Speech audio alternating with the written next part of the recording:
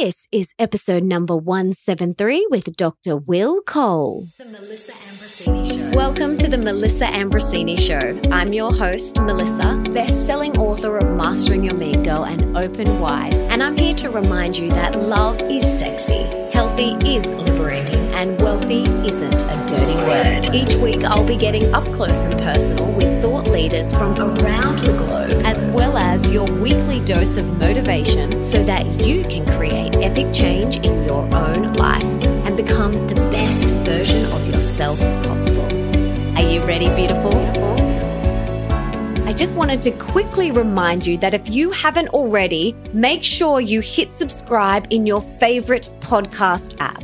Mine is Himalaya. For those of you that have not heard of Himalaya, it's an epic brand new podcast app which has so many awesome and unique features no other podcast app has, like episode and channel playlists. It's free, so easy to find new shows, and is really user-friendly.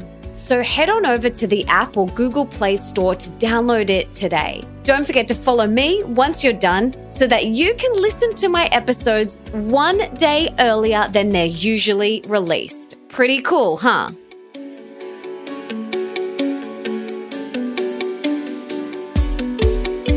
This episode is brought to you by Ayurveda. As you guys know, I'm obsessed with Ayurveda, and Ayurveda is an epic, heart-centered, family-owned Ayurvedic company with a larger-than-life vision to create a healthier, happier world using the intelligence of Mother Nature. Now, I truly wish that none of us needed supplements. But in this modern world, with the depletion in our soil and with the full lives we all lead these days, sometimes our bodies need some extra love and support. This is why I love Ayurveda. They are such high-grade, Ayurvedically developed supplements to support not only your body, but your mind and soul too, helping you rebalance and come back to homeostasis, which is what the body wants. I love their mood supplements and love how they come in individual packs, perfect for someone who travels as much as I do. Now, I've teamed up with Ayurveda to give you, the Epic MA Tribe, 35% off your first order. So all you have to do is head to melissaambrosini.com/Ayurveda, and that is spelled YOUVEDA, and you can get your 35% off your first order right now.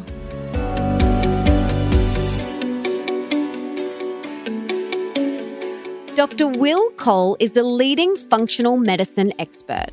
He specializes in clinically investigating underlying factors of chronic disease and customizing health programs for thyroid issues, autoimmune conditions, hormonal dysfunctions, digestive disorders, and brain problems.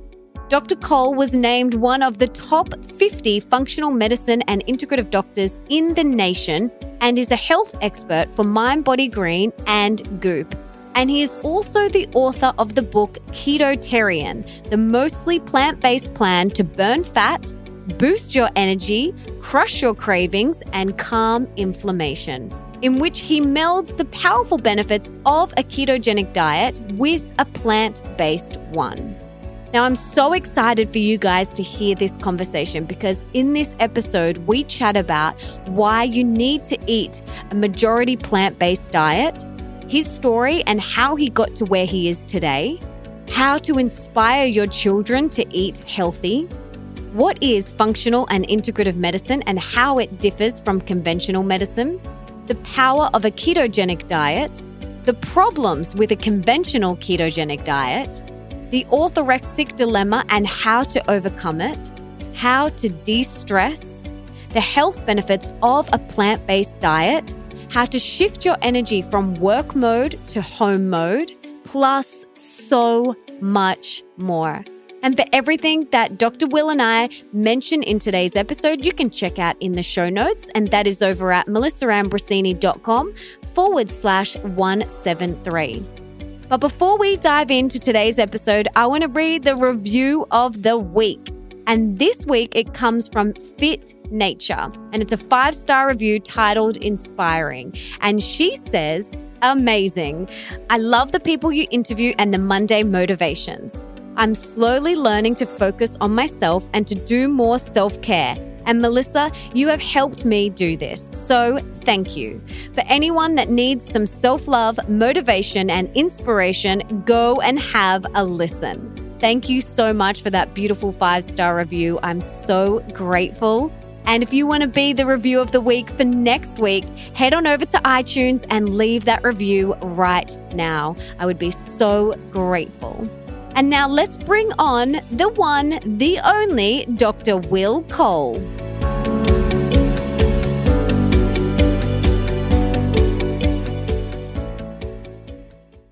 Welcome, Will. I am so excited to have you on the show today. But before we dive in, can you please tell us what you had for breakfast this morning? Well, I typically intermittent fast in the morning, so I had nothing but Earl Grey tea. And the reason why I have Earl Grey tea and while I'm intermittent fasting is because of the bergamot in Earl Grey tea, which has been shown to enhance autophagy, which intermittent fasting also increases autophagy. So most mornings I intermittent fast with Earl Grey tea. Okay, I'm so excited to dive into our conversation and go even further into that today. But I feel like, we all know that eating a majority plant-based diet is the way to go. I feel like everyone knows this. Maybe they don't. Maybe it's just the little health bubble that we're in. There's so much science and data out there now, which we cannot ignore. So can you tell us from your perspective why a majority plant-based diet is the way to vibrant health and reducing inflammation? Our bodies are alive because of brilliant biochemistry, and the foods we eat instruct our biochemistry. And most of the health problems that we see today and most of the reason of how long we live or how short we live is due to choices we make or this field of epigenetics. And these are the lifestyle things like the foods that we eat, but also our stress levels and activity levels and exposure to environmental toxins. These epigenetic factors are constantly and dynamically instructing our genetic expression. So the foods that we eat wield a lot of power in turning off and turning on genes and influencing our microbiome, which is the foundation of health. So as you had said, there's so much concrete evidence of showing plant foods being a positive instructor of our genetics, a positive instructor of our biochemistry and our microbiome, which is really the foundation of health. Yeah, it's just, I feel like it's everywhere these days. And you seem so young. How did you get into all of this? Like, how did you get to where you are today? Can you take us back a little bit and tell us about your story and how you got to where you are today doing this amazing work that you're now doing? Yeah, I've been seeing patients for the past 10 years.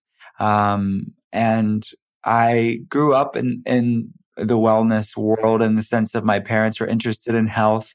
And this was before it was cool on social media. There was no social media in the 1980s and the 1990s in the countryside of Pennsylvania.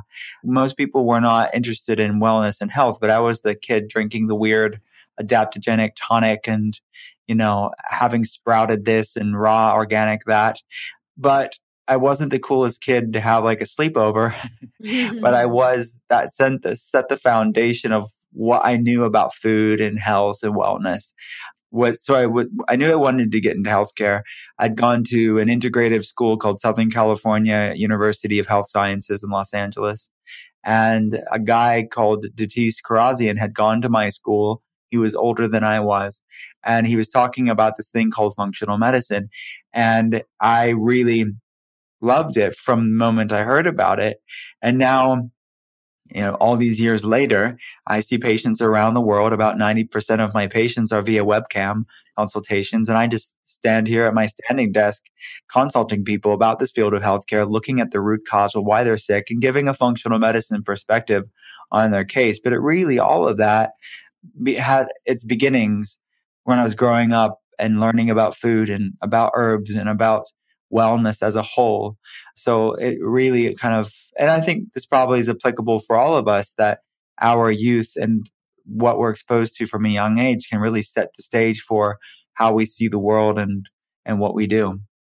I bet you are really thanking your parents now. I know at the time when you weren't the coolest kid on the block to have the sleepovers, you're probably like, Mom, why do I have to eat this flax crackers and spirulina? But I bet now you're like, thank you so much. Oh, for sure. Absolutely. It's one of those things that I had to make that transition from something because my parents said it to owning it for myself. And I think now that I have kids, I see that for them.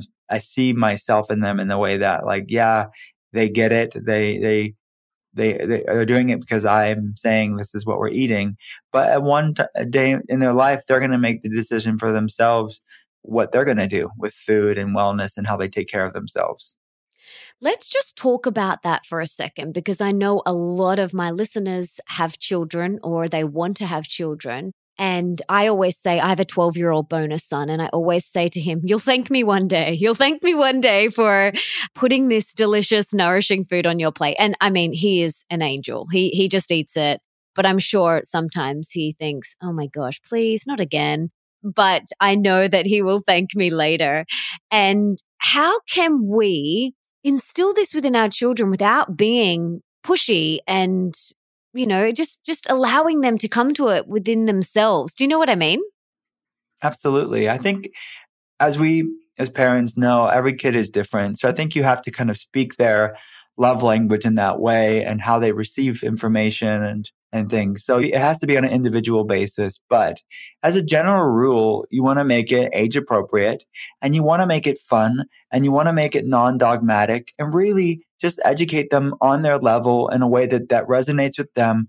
I think that's important, where it's not about, oh, you can't have all these foods, but it's like, okay, how can you love your body enough to nourish it with good foods? Oh, look at all the stuff you get to eat, and focus on all of that. So instead of it being this dieting thing that really nobody should be focusing on, this restrictive, punishing your body, this boring thing, eating like a rabbit to be healthy, this is not where we're at, I think, as a culture anymore. And I think that we need to shift the paradigm within ourselves first, but then ultimately kind of share this love of wellness, this fun of wellness to our kids as well. Yeah, such a great idea. And I think making it fun, like you said, is really important. Yeah, absolutely. So for someone who has never heard the term functional medicine, can you please explain what that is? Sure. So another word for functional medicine is integrative medicine or systems medicine, because we're looking at the underlying systems of the body that give rise to our health or lack thereof. So the main differences between functional medicine and mainstream medicine, if you had to sort of break it down, number one, in functional medicine, we interpret labs using a thinner reference range. So anybody that's listening is going to know, hey, when I go to my GP, I'm going to have my number on the lab and then this reference range. Well, we get that reference range, that normal quote unquote range, from a statistical bell curve average of people who go to labs. And if you go to another lab, you'll see that reference range will vary from lab to lab. With a few exceptions, most of them are not standardized. So we have to ask the question, who are people that are typically going to labs? They're people with health problems. So there's a lot of people that are going to the doctor and saying, hey, I don't feel good. Can you run some labs? I have this fatigue or brain fog or these symptoms, these inflammatory symptoms. And the doctor says, hey, here's the labs. The labs are largely or entirely, quote unquote, normal, even though the person knows, heck, I don't feel normal. I know something's going wrong. And they're told you're just depressed. Here's an antidepressant, or you're just getting older, or you just need to lose weight. All these sort of well-intentioned reasons as why you could be having symptoms despite normal labs. What they're unintentionally telling you is that you're a lot like the other people with health problems that make up the reference range of the lab that you're being compared to. And just because something's common doesn't make it normal. And comparing yourself to the common people who go to labs isn't doing you any good to understand what's the root reason of why you're going through what you're going through. So in functional medicine, we take people with health problems out of that reference range to see where optimal vitality is. Where is your body functioning the best? Hence our name, functional medicine. So we're looking at the sort of this optimal health range instead of the gray area. Because there's a lot of people that are in this gray area where they're not outside the lab's reference range, but they're still symptomatic. They still don't feel well. They aren't living a vibrant, healthy life.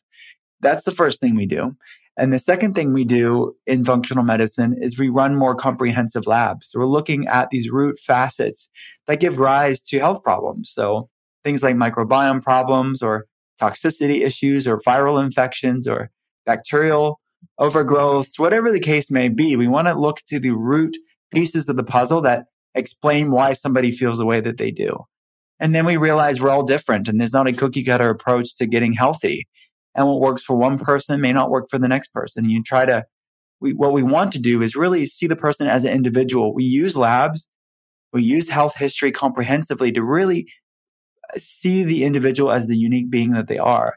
So that's how we see healthcare, really. And I think a lot of people fall through the cracks of this conventional model of care because everybody with the same diagnosis code is given the same medication. Everybody's on the same medication that's given this specific diagnosis code. And a lot of people, that fails a lot of people, or they're doing everything their doctor tells them to do, but they're still struggling. So in functional medicine, we're trying to move past that label of the diagnosis code and actually get to the root reason why they're struggling. So that's in a nutshell what functional medicine is. We use food as medicine. We use herbal botanical medicines. We use medications when needed. We use lifestyle changes really to be holistic and comprehensive, but based on labs and evidence. I absolutely love that. And that's totally what I subscribe to, this holistic, whole body, bio-individual way of looking at health and wellness, because we aren't all the same. Like you said, it's everyone is so different and we live in different environments and we've all got different body types. But I'm curious to hear, in your latest book, Ketotarian, I love the title, by the way. I thought that was awesome. And the subtitle is The Mostly Plant-Based Plan to Burn Fat, Boost Your Energy, Crush Your Cravings, and Calm Inflammation. I think that's an amazing title. But we can't really stand here and say that keto is for everyone, because in my house, like my husband is a very Vata body type, and he did ketogenic diet last year and it almost killed him. So I'm curious to hear your thoughts on this. Well, and that's part of the reason why I wrote Ketotarian, because it's a plant-based ketogenic book. I think if you look at the way that the ketogenic diet is done on social media, you'll see lots of meat and dairy, bacon and cheese. And that's good for some people in the short term. They'll lose weight and they're off of a lot of the garbage and the refined junk food of the standard Western diet. But what does long-term wellness look like for this way of eating? And I think a lot of people don't do well on lots of meat. They maybe have dairy sensitivities and they're avoiding vegetables and plant foods because it has varying amounts of carbohydrates, not knowing the fact that fiber, which is by definition carbohydrates, is actually really important for the microbiome and for our body.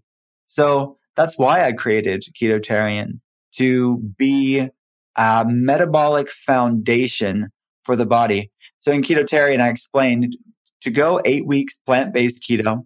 And by plant-based keto, I mean there's vegan keto, and someone could be completely vegan keto, or they could go vegetarian keto. They bring in some, pasture-raised eggs or ghee. And then there's pescatarian keto. And then do that for 8 weeks. And then from there, why are we doing that for 8 weeks? Is to create metabolic flexibility. It's to shift your body from being a sugar burner to a fat burner, which every human being could benefit from. Because most of us in the West, whether in Australia, in the United States, in the UK, throughout Europe, most of us are in varying forms of sugar burning mode. So that's akin to sort of kindling on a fire. And, we know the kindling on the fire will create light, but it's short-lived to keep putting more kindling on a fire. And that's why the standard Western advice is to what? If you want to balance your blood sugar, you have to have 6 small meals a day. That's because you have 6 opportunities to put kindling on a fire. Because if you don't, you'll get hangry and irritable and weak and all of these symptoms of the blood sugar roller coaster. That is an option for people, but there is another option from a metabolic standpoint. And that is putting a log on the fire. And that is burning fat for fuel, healthy fats. And what I would say in Ketotarian, healthy plant fats primarily. And that is what our ancestors would have been in, times of ketosis. So this is in alignment with our biochemistry. And if you look at really the rise of autoimmune conditions and inflammatory issues, the problem is, one of the major problems is because there's a mismatch between our DNA, which hasn't changed in 10,000 years, and the world around us. These epigenetic factors has changed very dramatically over a very short period of time. And the human body isn't used to really being overfed all day long with varying forms of carbohydrates. And by carbohydrates, I mean anything from the cleaner kindling of the real food movement of whole grains and legumes and fruits and juices and all of that stuff, to the dirty kindling of the standard Western diet, refined carbs and junk food and that stuff. Ultimately, it's all sugar. Some is better, some is not so good, but it is ultimately kindling on a fire. Our body, and the reason being why this isn't working is because it's out of alignment between our genetics and our way that our bodies are adapted. So being in this metabolic state of ketosis creates this blood sugar stabilization. It lowers inflammation and you become this fat burning machine. But that's not to say that everybody needs to be in ketosis forever and ever. And that's not something that I teach in Ketotarian. I think a lot of people do well with more of a cyclical Ketotarian approach where they built that metabolic foundation and flexibility, meaning that they are a fat burner. They do have great energy. They are at an optimal healthy weight for themselves, but they can go in and out of ketosis because they are at that better place of health during those 8 weeks of being plant-based keto. So they maybe do 3 or 4 days of plant-based keto, and then the remaining days in the week, they up their carbohydrates from real foods like sweet potatoes or fruits or rice or something like that. But it's about finding what's right for your body. And to my earlier point, we're all different. So it's a matter in my mind of using plant-based keto to reset your body, to calm things down. And then from there, you can see how you can use it, whether you need it to use it as a reset, you do a cyclical throughout your week, or some people do better with it longer term. People with insulin resistance, weight loss resistance, people with inflammatory issues. Beta hydroxybutyrate is the main ketone. It's not just good for your metabolism, it's also an epigenetic modulator. So it calms inflammation levels down too. So really the heart of functional medicine is that too, is finding out what's right for your body and then sticking with it. Yep. And that is so important. And I'm so glad that you mentioned it because we really do need to tune in and listen to our body. And I love that you mentioned only 8 weeks, or, if you've got chronic disease, that is, a perfect time for you to look at a ketotarian type of diet. But I see it a lot on social media, people staying in ketosis for long periods of time and then almost doing more damage.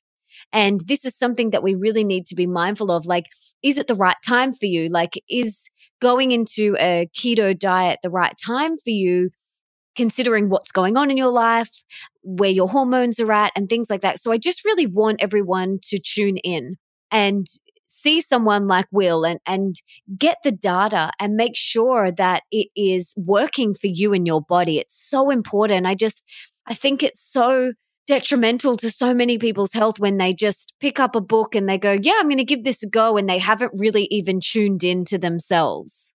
For sure. I think that any way of eating has to be born out of a intuitiveness with yourself. And that's really the heart of Ketotarian, is loving your body enough to nourish it with good foods and saying, how can I nourish my body with good foods today? And how do these foods make me feel? And a lot of times people are divorced from their biochemistry and how their body feels because they are inflamed and they're stressed out and they're not eating consciously. They're just reactively eating. So as much as I want someone to become a metabolic fat burner and lower inflammation levels down, all that stuff that comes along with eating this clean, plant-based ketogenic approach, that's one part. But what's the ethos? What's the actual root of why they should be doing it in the first place? And I think it really has to originate, for it to be sustainable at least, I think it has to originate from a place of self-respect And I think that self-care is a form of self-respect. And out of realizing your intrinsic value will flow healthy actions. And I think a lot of times you're right in the sense that people get this book, they're excited about it, and they have a completely unhealthy relationship with their body, an unhealthy relationship with food. And then they just add to their pile of books or diets they've tried. And it's, what's the point of this? And I really want this to be a game changer for people, but the game changer has to start with your head and your heart. And from there, you can use food to dynamically instruct your biochemistry to achieve your health goals.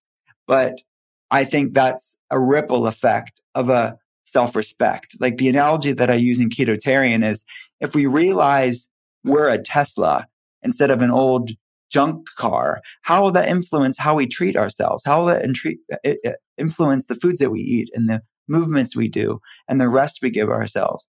Because the people that own the Teslas are taking very good care and parking way at the end and not dinging it and not running it into things. So that's how we need to see ourselves, because we're ultimately all creations and uniquely made. And I think when we realize that, we'll flow healthy actions.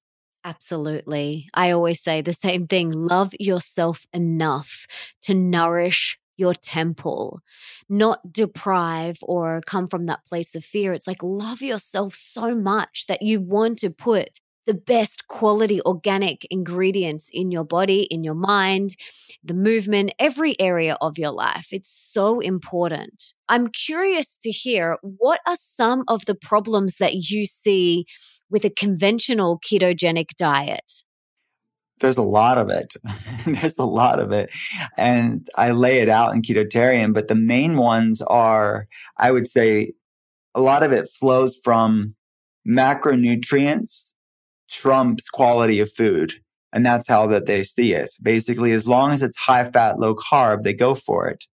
And what that can lead to, not all the time, but can lead to a lot of times, is really eating any old food as long as it's high fat, low carb, as long as it's quote unquote keto. And that leads them to eating a lot of meats and processed meats and deli meats and any old dairy and avoiding vegetables. And I don't think that that's good for most people long term. Again, short term, I don't deny that it's better than the standard Western diet. But just because something's better doesn't mean it's optimal. And just because you're off of sugar now doesn't mean that it's going to be long-term good for your health. And I think at that point, there's amazing, exciting research about ketosis. There's no doubt about it. Beta hydroxybutyrate can do amazing things for the mitochondria and the brain and the metabolism and lower inflammation levels. It's exciting stuff. But let's do it in a way that's sustainable for long-term wellness. And that's why I didn't want to abandon that awesome research. Let's do it in a way that's practical for the everyday person long-term. So I think that's the number one thing I see unintentionally being done wrong in the conventional ketogenic diet. And they also go for artificial sweeteners because it's low carb, like aspartame and sucralose and these other things like that. And I think ultimately, another problem that I see in the ketogenic world conventionally done is that because they're focusing so much on macronutrients and being high fat, low carb, it can create sort of this negative relationship with food. I think it can create some over zealousness, this anxiety, this stress, this sort of arduous relationship with food where they're just calculating everything just to be high fat, low carb and making sure the carbs are low enough. And look, some people are biohackers and some people are into that stuff and more power to them. But there's a lot of people that are trying to do that, to try to do it right, but it's just adding to their stress and anxiety. And stress is not good for your health. And we have to kind of go, and if food is becoming a chore, I really think for long-term wellness, we need to check about the sustainability of why we're doing what we're doing food-wise or whatever we're talking about. And to that point, I think that orthorexia is a problem in the wellness world, not just with the keto world, but really across the board. Becoming overly obsessive about healthy food isn't healthy. And a lot of people are coming into the ketogenic world or any other way of eating, and it's they're bringing their maybe bad relationship or poor relationship with food into their wellness journey. And what it ends up being is an eating disorder disguised as wellness. And I don't think that's healthy either.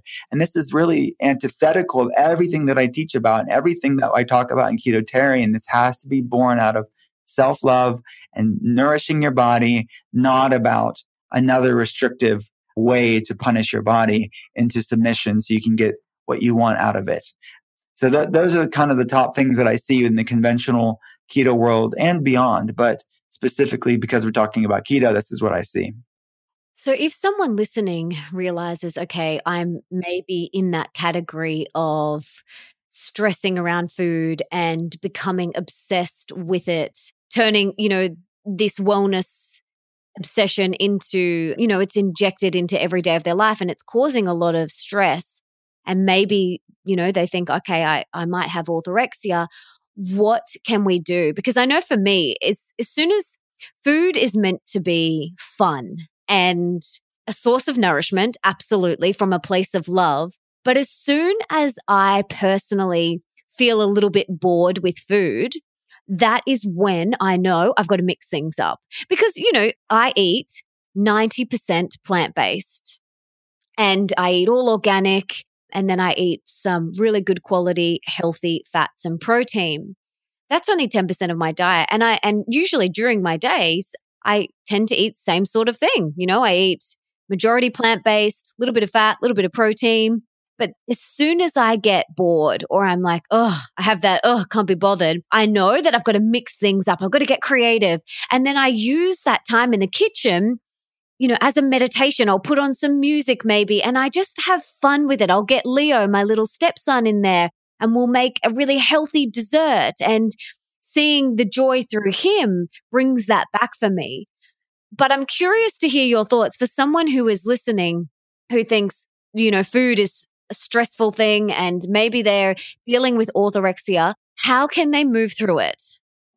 Well, I think you need to talk to somebody that is qualified. I think with any eating disorder, you need to find a qualified therapist to walk you through it. And I think that a support system is important. I think acknowledgement is important. I think that getting help professionally is important with this too. And, from a functional medicine standpoint, we do a lot when it comes to helping somebody heal their relationship with food and making food their friend. And look, a lot of times people become orthorexic, most of the time, I would say, actually, because of a real health problem. And their food is causing these reactions and these symptoms in themselves that the orthorexia was born out of their real physiological health problems and gut issues and autoimmunity. That's what I see a lot. But because of the real physical issues, now it's becoming this mental, emotional issue too. So at that point, my job as a functional medicine practitioner is to deal with the physiological things that actually cause all this mess. But then at the same time, there has to be a mental, emotional support too from a qualified therapist in eating disorders. So I think that, we all need to work together as healthcare professionals to get this person well again. And I would say that at least the people I speak to that have orthorexia, it really was born out of a real health problem and foods were causing issues in them. But because they're having reactions to all these healthy foods, because their gut issues are so robust in the sense that they're having reactions to healthy foods. And then you become sort of anxious about it. Wait, I'm reacting to these healthy foods. What am I supposed to eat? And then they become more and more restrictive and more obsessive and more Googling. And then Dr. Google has all these conflicting advice. So they become quite this sort of endless vortex of conflicting information and stress and anxiety. I see it on an hourly basis with people, but most of the time it's born out of real health problems. So I would say, let's deal with your real health problems. And that's what we're here for in functional medicine. But at the same time, part of that healing is dealing with the mental, emotional, and the trauma that this real physical problem brought you and healing from that trauma. Stress is a real big issue, isn't it? It's a common theme amongst every podcast guest I have on the show. It's what that's doing to us physically, emotionally, spiritually, what it's doing to our work, our relationships. So what is your advice for people that come and see you who you can see are highly stressed, and it's not just affecting their choices with food, but it's affecting every single area of their life? Like, what do you recommend? I recommend finding a practice that resonates with you. For me and a lot of my patients, what resonates with us to create calm and to create a presence, which is, I think, a diffuser of stress, is mindfulness practice.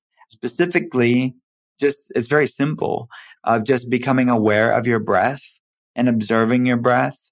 And a second component to that is becoming aware of what Eckhart Tolle calls your inner body, or just basically your body's aliveness, like the vibration of your body and feeling it in the present moment. So I think those are anchors in the present moment, which are diffusers of stress. Because then you start realizing, whoa, this stress isn't me. These thoughts and emotions aren't me. I'm just observing them. And that allows a lightness and a grace to happen, to allow those things to come and go and be less stagnant, less rooted in your being, because you realize they're just passing through. So that's one. And out of present moment awareness will flow healthy actions with whatever you need to do in the present moment. So I think a mindfulness practice is paramount for managing stress and putting stress in context.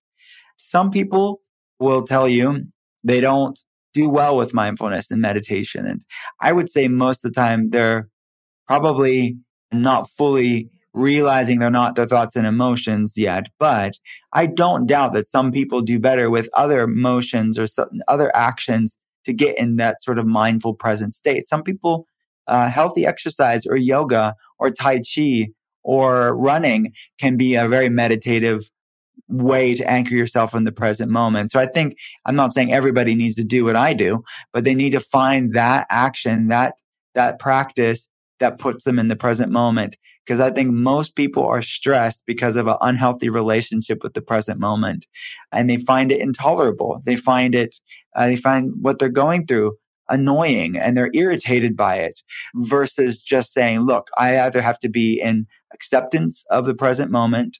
I have to be enjoying the present moment or enthusiastic. Those are your three options. Anything else will create you stress and anxiety for other people.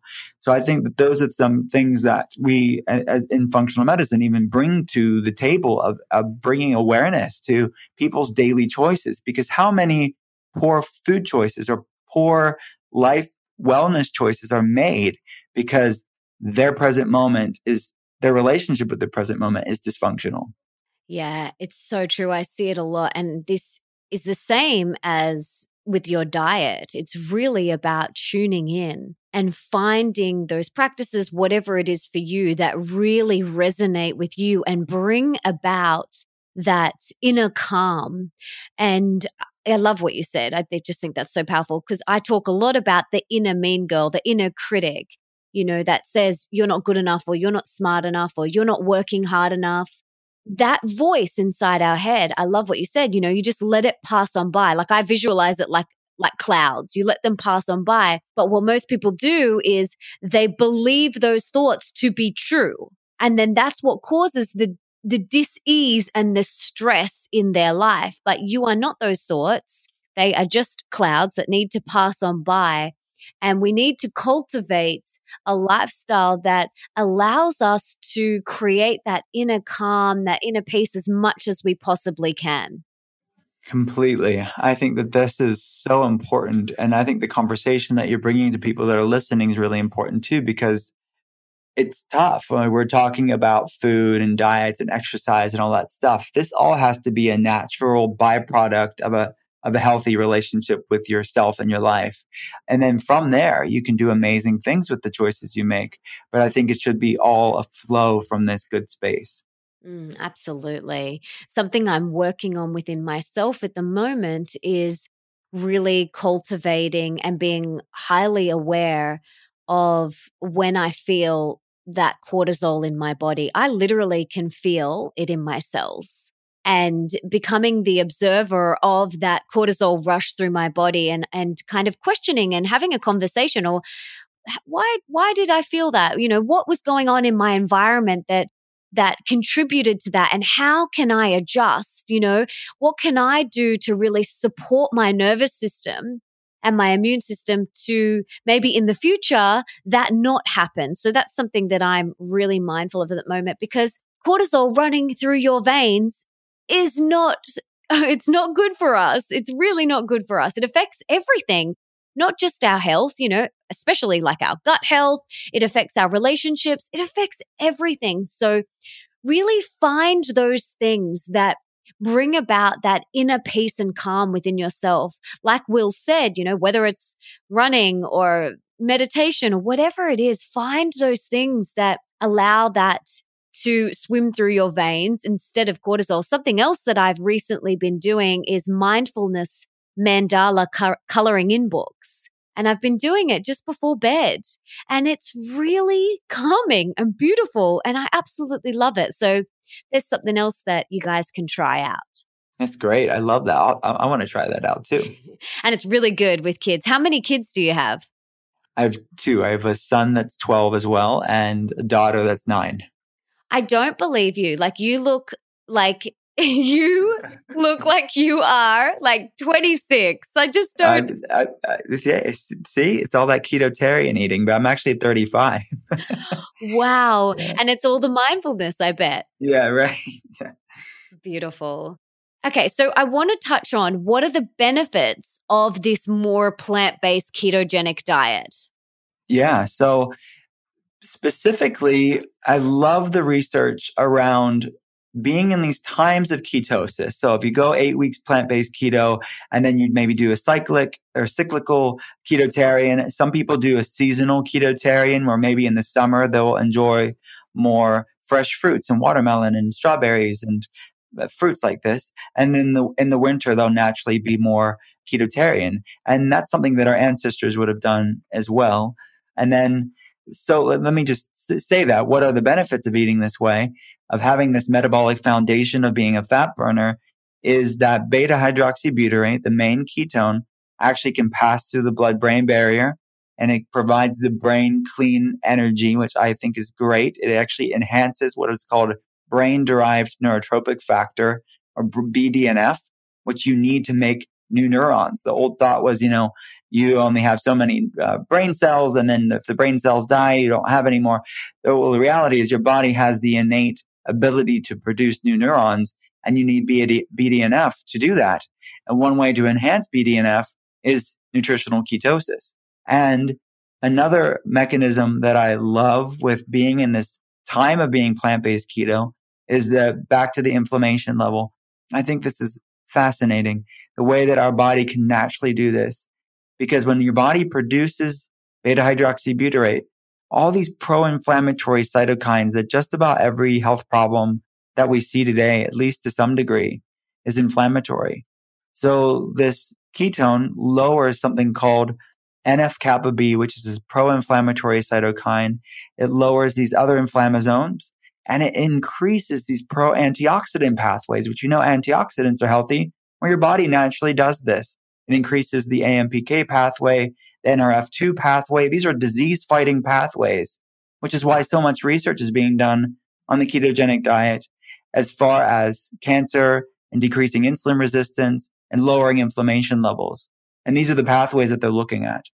And I also love what it can do to the mitochondria. And the mitochondria are your cellular energy warehouses and factories. And ketones actually pass through the cell membrane and increase something called mitochondrial biogenesis, which is making new mitochondria. Not very many things can do that, but ketones can. So this is the wonderful power that your body has if you tap into it, if you allow it to.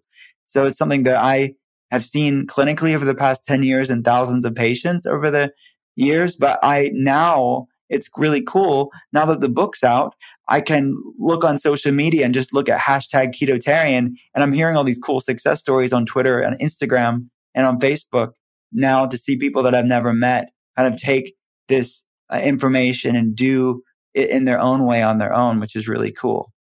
Yeah, I love that.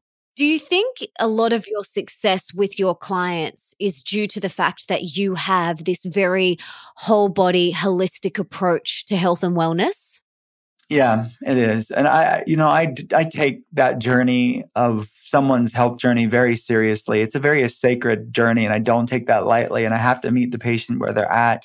And I start my morning off just looking at the schedules and saying, how can I be there for them in the way that they need it? And I cannot be myopic and just say, well, this is the way that everybody needs to do things. I need to really look at their labs, look at their health history comprehensively. And then the dichotomy of functional medicine is, yes, the science of it, which I just talked about, but then the other side of that coin is the art of functional medicine and using real life as a lab and seeing, okay, this is a day-to-day how someone's feeling. Let's adjust it accordingly. So it is definitely a science and art to functional medicine. And that's the balance of those two wings of it is really, I think, at the heart of the success that we've seen over the years of balancing those two aspects of our field of healthcare.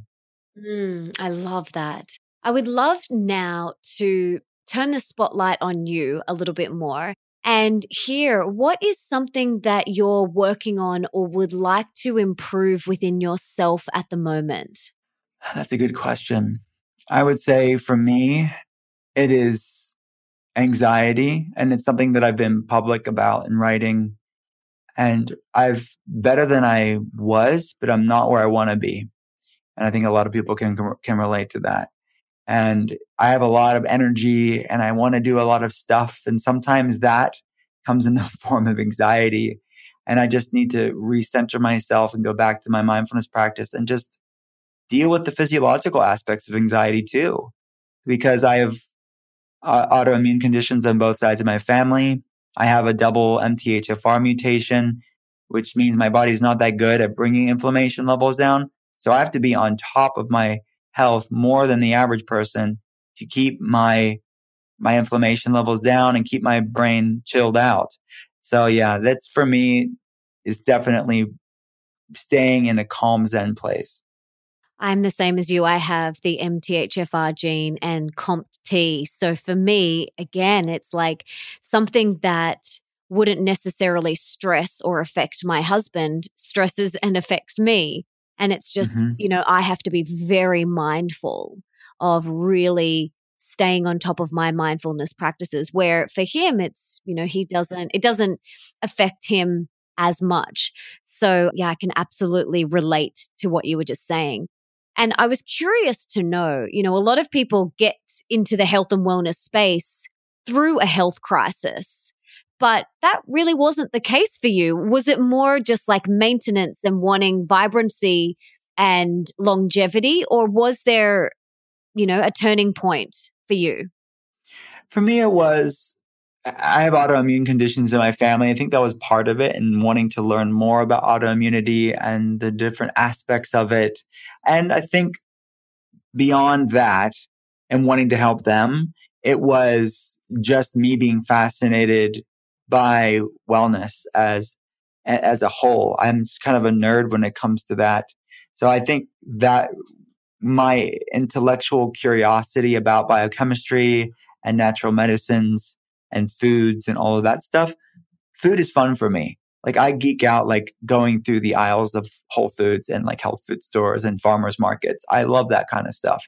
So I think it's just has always been a passion for me.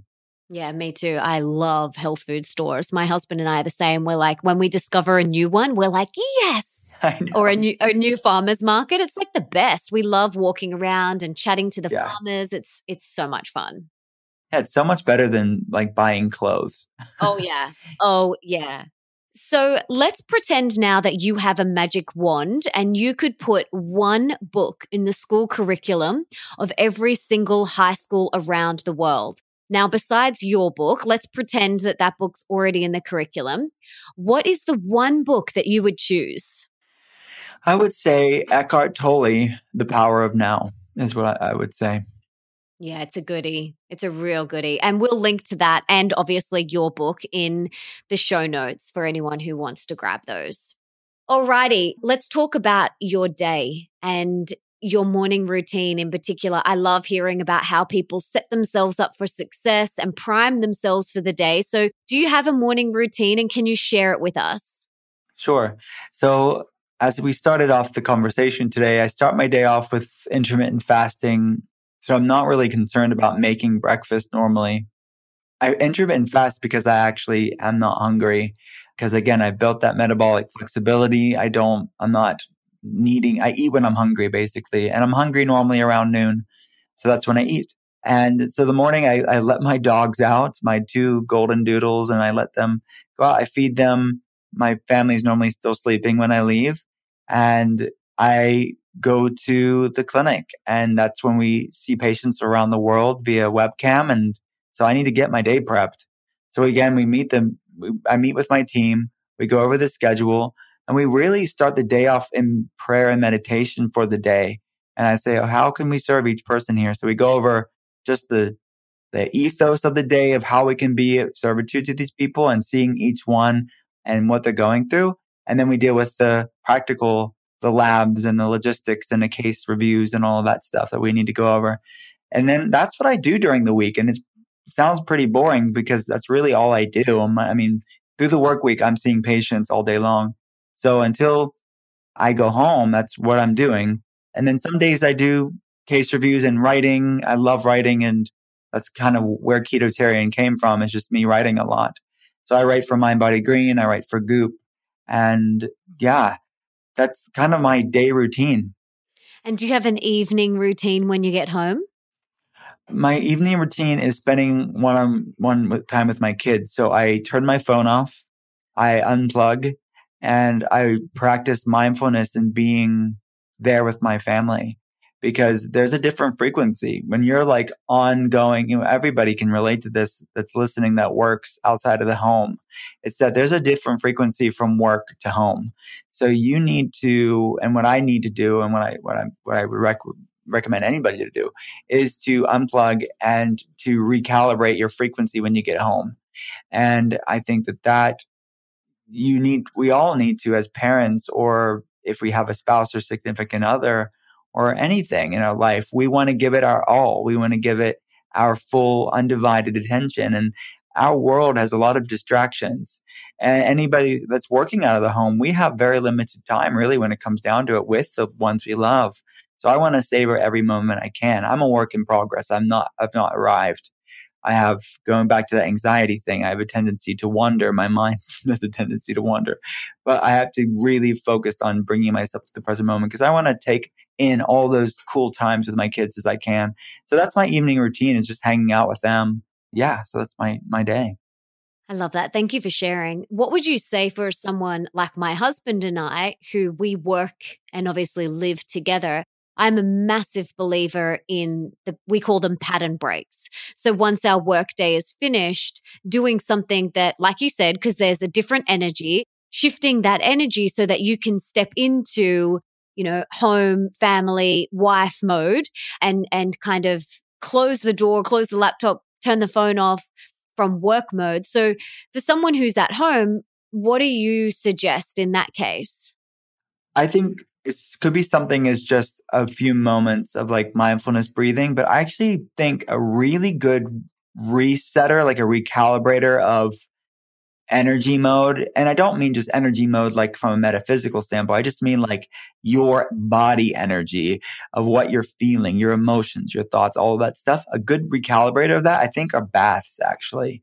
I think a hot bath with some like Epsom salt, maybe some essential oils, and just soaking in that for like 15, 20 minutes and just breathe. Like, don't be on electronics or be distracted. Just breathe and calm down. I feel like that is a good recalibrator of one's energy. So if you work from home, or if you work out of home, that really can be a good line in the sand, so to speak, between work mode and home mode and family mode.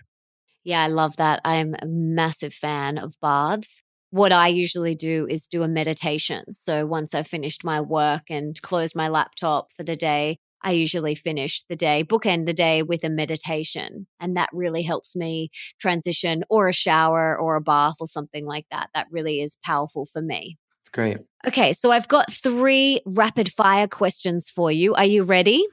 Let's go. What is one of the most important things that we can do today for our health? Just one thing.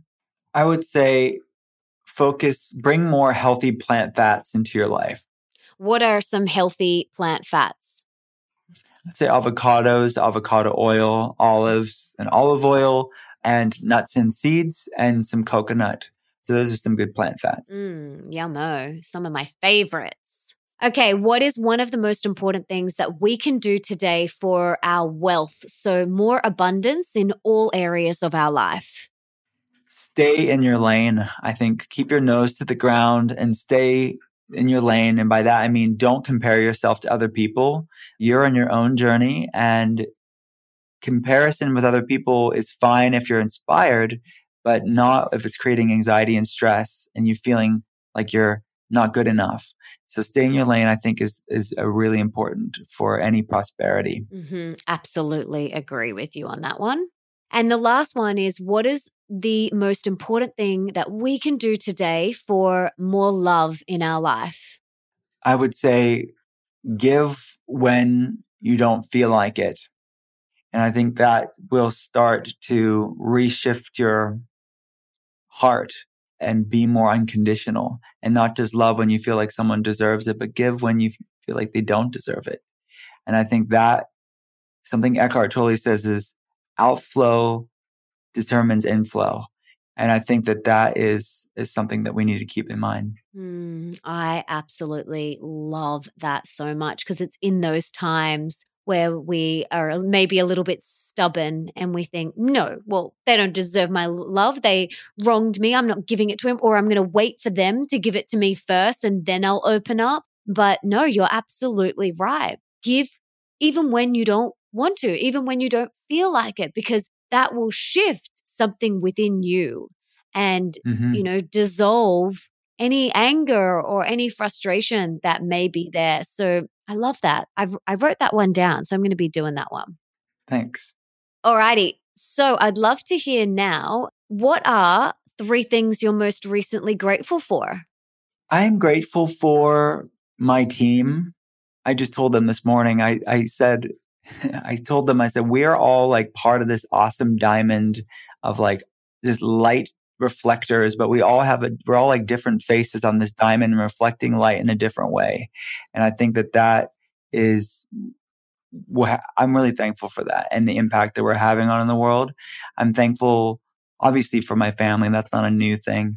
And I'm thankful for my book. I'm thankful for that it's come out into fruition and it's impacting people in a positive way. Beautiful. Is there anything else that you want to share with my tribe? Anything that we didn't touch on that you really want to get across? Any last parting words of wisdom? I would say, if any of the things we talked about today resonate with you, I would say look into it more. Look into functional medicine, educate yourself. If being plant-based keto resonates with you, educate yourself on it. And if mindfulness and all the cool things we talked about today resonates with you, look into it. I think it'll be really inspiring to people. So no, I think we covered so many cool things. I can't really add to that. Well, it has been such a pleasure getting to know you and feel your energy. You have such a big energy. You can really tell that you want to serve, that you are here to help others. You're such a beautiful person and you have such a clear, light energy. I know we're all work in progresses, but it's been an absolute pleasure chatting with you and feeling your energy from the other side of the world. But I am a huge believer in service and being of service to others. And I would love to know, how can I and the listeners serve you today? What can we do to serve you? That's a really good question. I would say, probably sound so cliched, but I think you would serve me really by sharing maybe this conversation and getting the word out with functional medicine. It's something that I'm passionate about. And I think a lot of people could really use this information because a lot of people are struggling with health problems and they feel like they have no other options and they're left to really fend for themselves. So I think the more people hear about functional medicine and what we're doing, and by we, I mean not just me, but the the field of functional medicine, I think that this will start changing the paradigm of the conventional model of care in Australia and the United States and beyond. So that's what I think someone could do. Beautiful. Yes, please share this. Please get this message out there. And I just wanted to thank you so much for the work that you're doing in the world, for taking a holistic, whole body, mind, body, spirit look at everything. I love that you are out there doing this and blazing this trail because it's so important. We need more people doing this. So thank you so much. Thank you for the work that you're doing and for your big, beautiful heart and for your time today. I am so grateful that we have had this time. Me too. Thank you so much for having me. I got so much out of today's episode, and I totally believe that we all need to eat more plants. Plants rock. So if you loved today's episode and got a lot out of it, please subscribe and leave me a 5-star review in iTunes or on your podcast app, because that means that we can inspire and educate even more people together. And don't forget to come and join the private MA Tribe Facebook group where you can share your insights from this episode, plus tell me who else you want me to get on the show. It's also a sacred space where we can come together to discuss all things Mastering Your Mean Girl and Open Wide, along with anything else you feel called to contribute to the open and honest conversation. You will also get some extra love and support personally from me that I won't be offering anywhere else. One thing I get asked a lot is, where can I find my tribe? Or where can I find like-minded people? This is it, people. So head to melissaambrosini.com/tribe to join now. And for everything that Dr. Will and I mention in today's episode, you can check out in the show notes. And that is over at melissaambrosini.com/173. And you can also listen to all my other episodes there too. Another thing I wanted to mention before we go is that if you haven't read my latest book, Open Wide, A Radically Real Guide to Deep Love, Rocking Relationships, and Soulful Sex, all you have to do is head to melissaambrosini.com/open wide to get your copy now. And whilst you're there, you can also get access to my free Open Wide video masterclass that Nick and I created just for you.